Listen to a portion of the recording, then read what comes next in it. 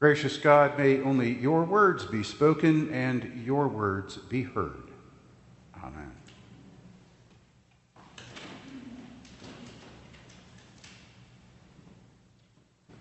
The calendar year ends December 31st and begins January 1st, but the church year ends 2 Sundays from now with the last Sunday of Pentecost, and a new church year begins with the first Sunday of Advent. So as we near the end of a church year, the lessons that are assigned in our lectionary are also at the end of the gospel, in this case, the Gospel of Matthew, chapter 25. And they contain some of the last parables that Jesus tells before the gospel moves to tell the story of Jesus' last days, his death and his resurrection. Now, I give that context by way of helping us to understand the parables that we hear this time of the church year. They are judgment parables.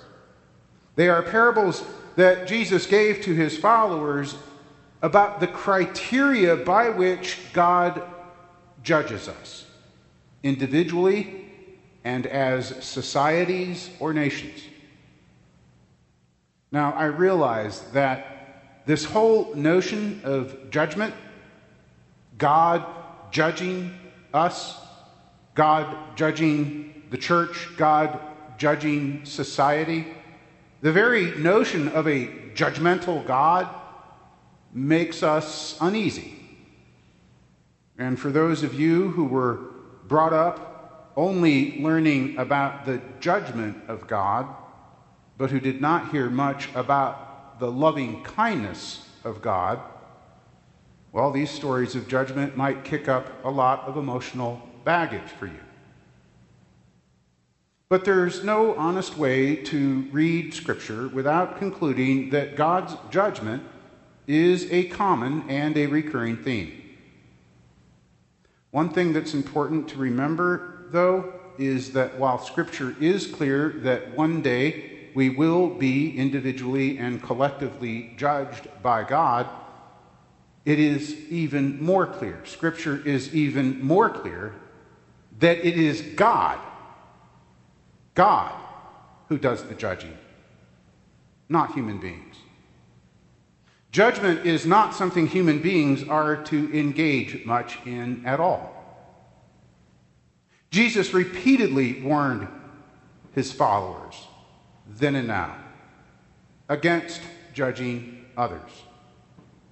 And while Jesus had nothing but compassion and tenderness for sinners and tax collectors, it was judgmental people, especially religious judgmental people, who drove him up the wall. That's not to say, though, that we as individuals and as a church should not hold one another accountable. Love and accountability are not contradictions. Love and accountability aren't even opposed to each other. Good parents know that. Good parents know that loving their children, they hold their children accountable for their behavior. In fact, it's out of that love that they hold them accountable. Because the opposite of love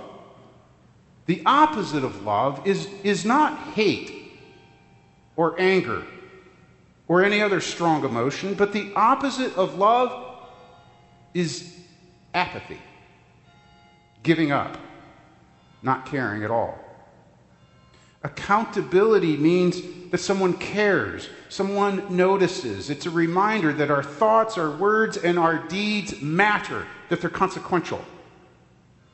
And so we get parables from Jesus that wrestle with the question, what is responsible behavior in preparation for our being judged by God?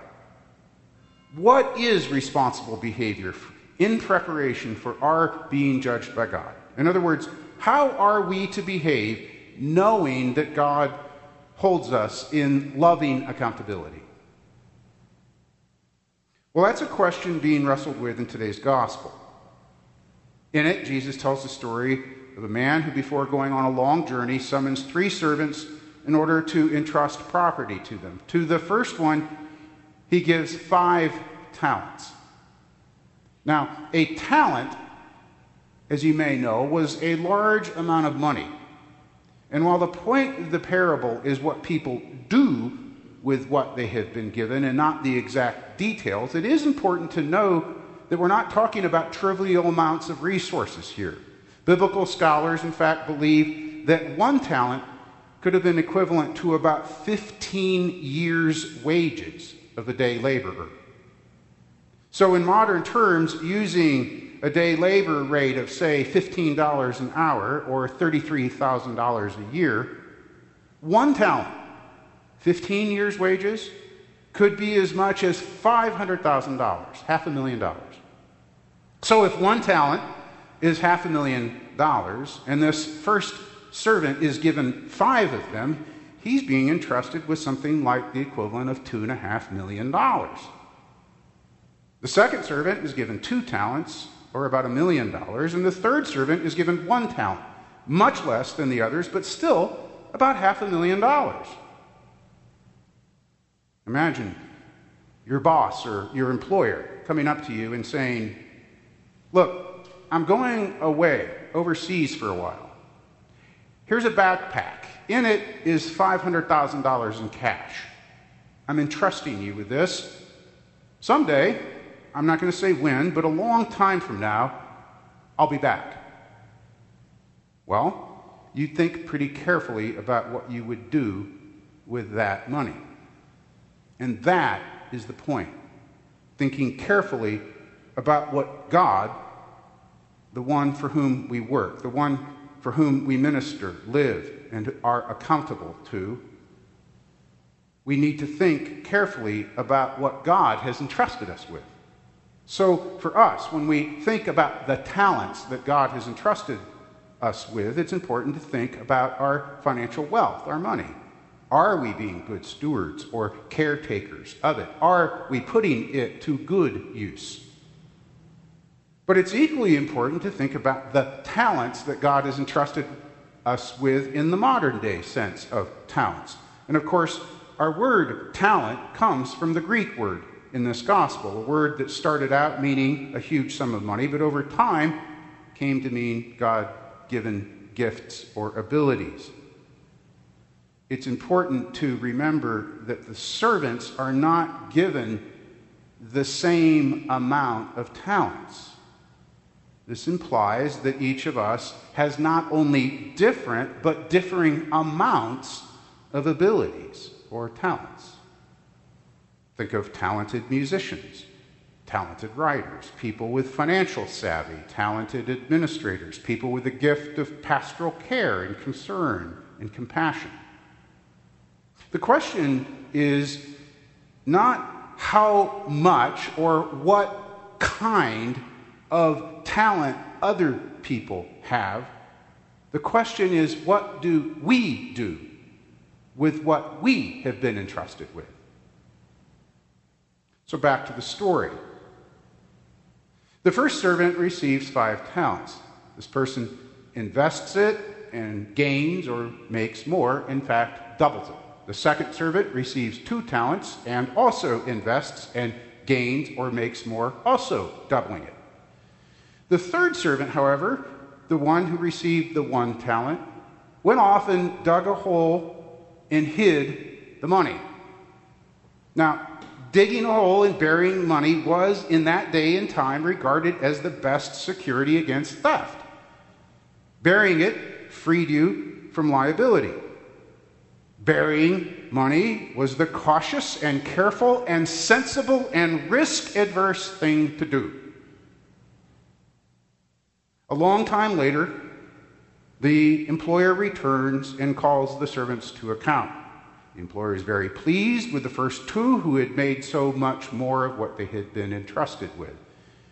Because they had not kept it to themselves, because they had risked, they could be confidently entrusted with yet more and enter into the joy of the kingdom of God. The third servant, however, comes up and says, "Here, this servant, this part of us, was afraid." This servant says, "I know you're harsh, and I was afraid. So I went and hid your talent in the ground. I didn't lose any of it. I was afraid to lose any of it. Here's your talent. It's what you gave me. You can have it back now." And with this servant, the employer is very angry. He's told he didn't have to take huge risks with it. He could have invested it, just made some interest with it. He should have done something with it, however small. And he's sent away to the outer darkness. And here we get this seemingly strange part of the story when the one carefully protected talent is taken away from that person who returned it carefully and given to the person who had been given 5 and risked. And we're told, those who have much will receive more. Those who don't have much, even the little bit they have, will be taken away from them. At first sight, it seems that this parable has Jesus making a point that's completely out of character, something unfair, like robbing the poor to pay the rich. Well, in case it's not obvious, that is not what is going on here. Remember, this is a parable. It is a metaphor. It is a story told about God-given resources, God-given gifts, God-given talents. We are always so tempted to compare ourselves with other people. Who's got what? Who's better at this? But you are only asked to make full use of what you have been given. The question is not, do I have gifts and talents? The question is, what am I doing with the gifts and talents I have been given? Am I using them? Am I taking risks with them? Or am I burying them? We've been given talents to use, not to keep or hide or protect. As a sign in a Sunday school classroom says, your talent is God's gift to you. What you do with that talent is your gift to God. Remember, the person who had the one talent did not lose it, but they didn't use it either. We don't know what would have happened to any of these servants had they risked and failed. That scenario is not part of the story, not part of the parable. But if you consider the whole arc of the biblical story, the ways that God acts in salvation history from Genesis through Revelation, well, if they had tried and failed, they would have been met with nothing but compassion and forgiveness. We tend to think that it is people who live notoriously evil or hateful lives who are judged by God and who lose out on entering into God's glory and joy. But here in this parable, we have some of the harshest condemnations in all of the Bible for someone not because of what they have done, but for what they left undone, for what they left unused, did not risk, did not try.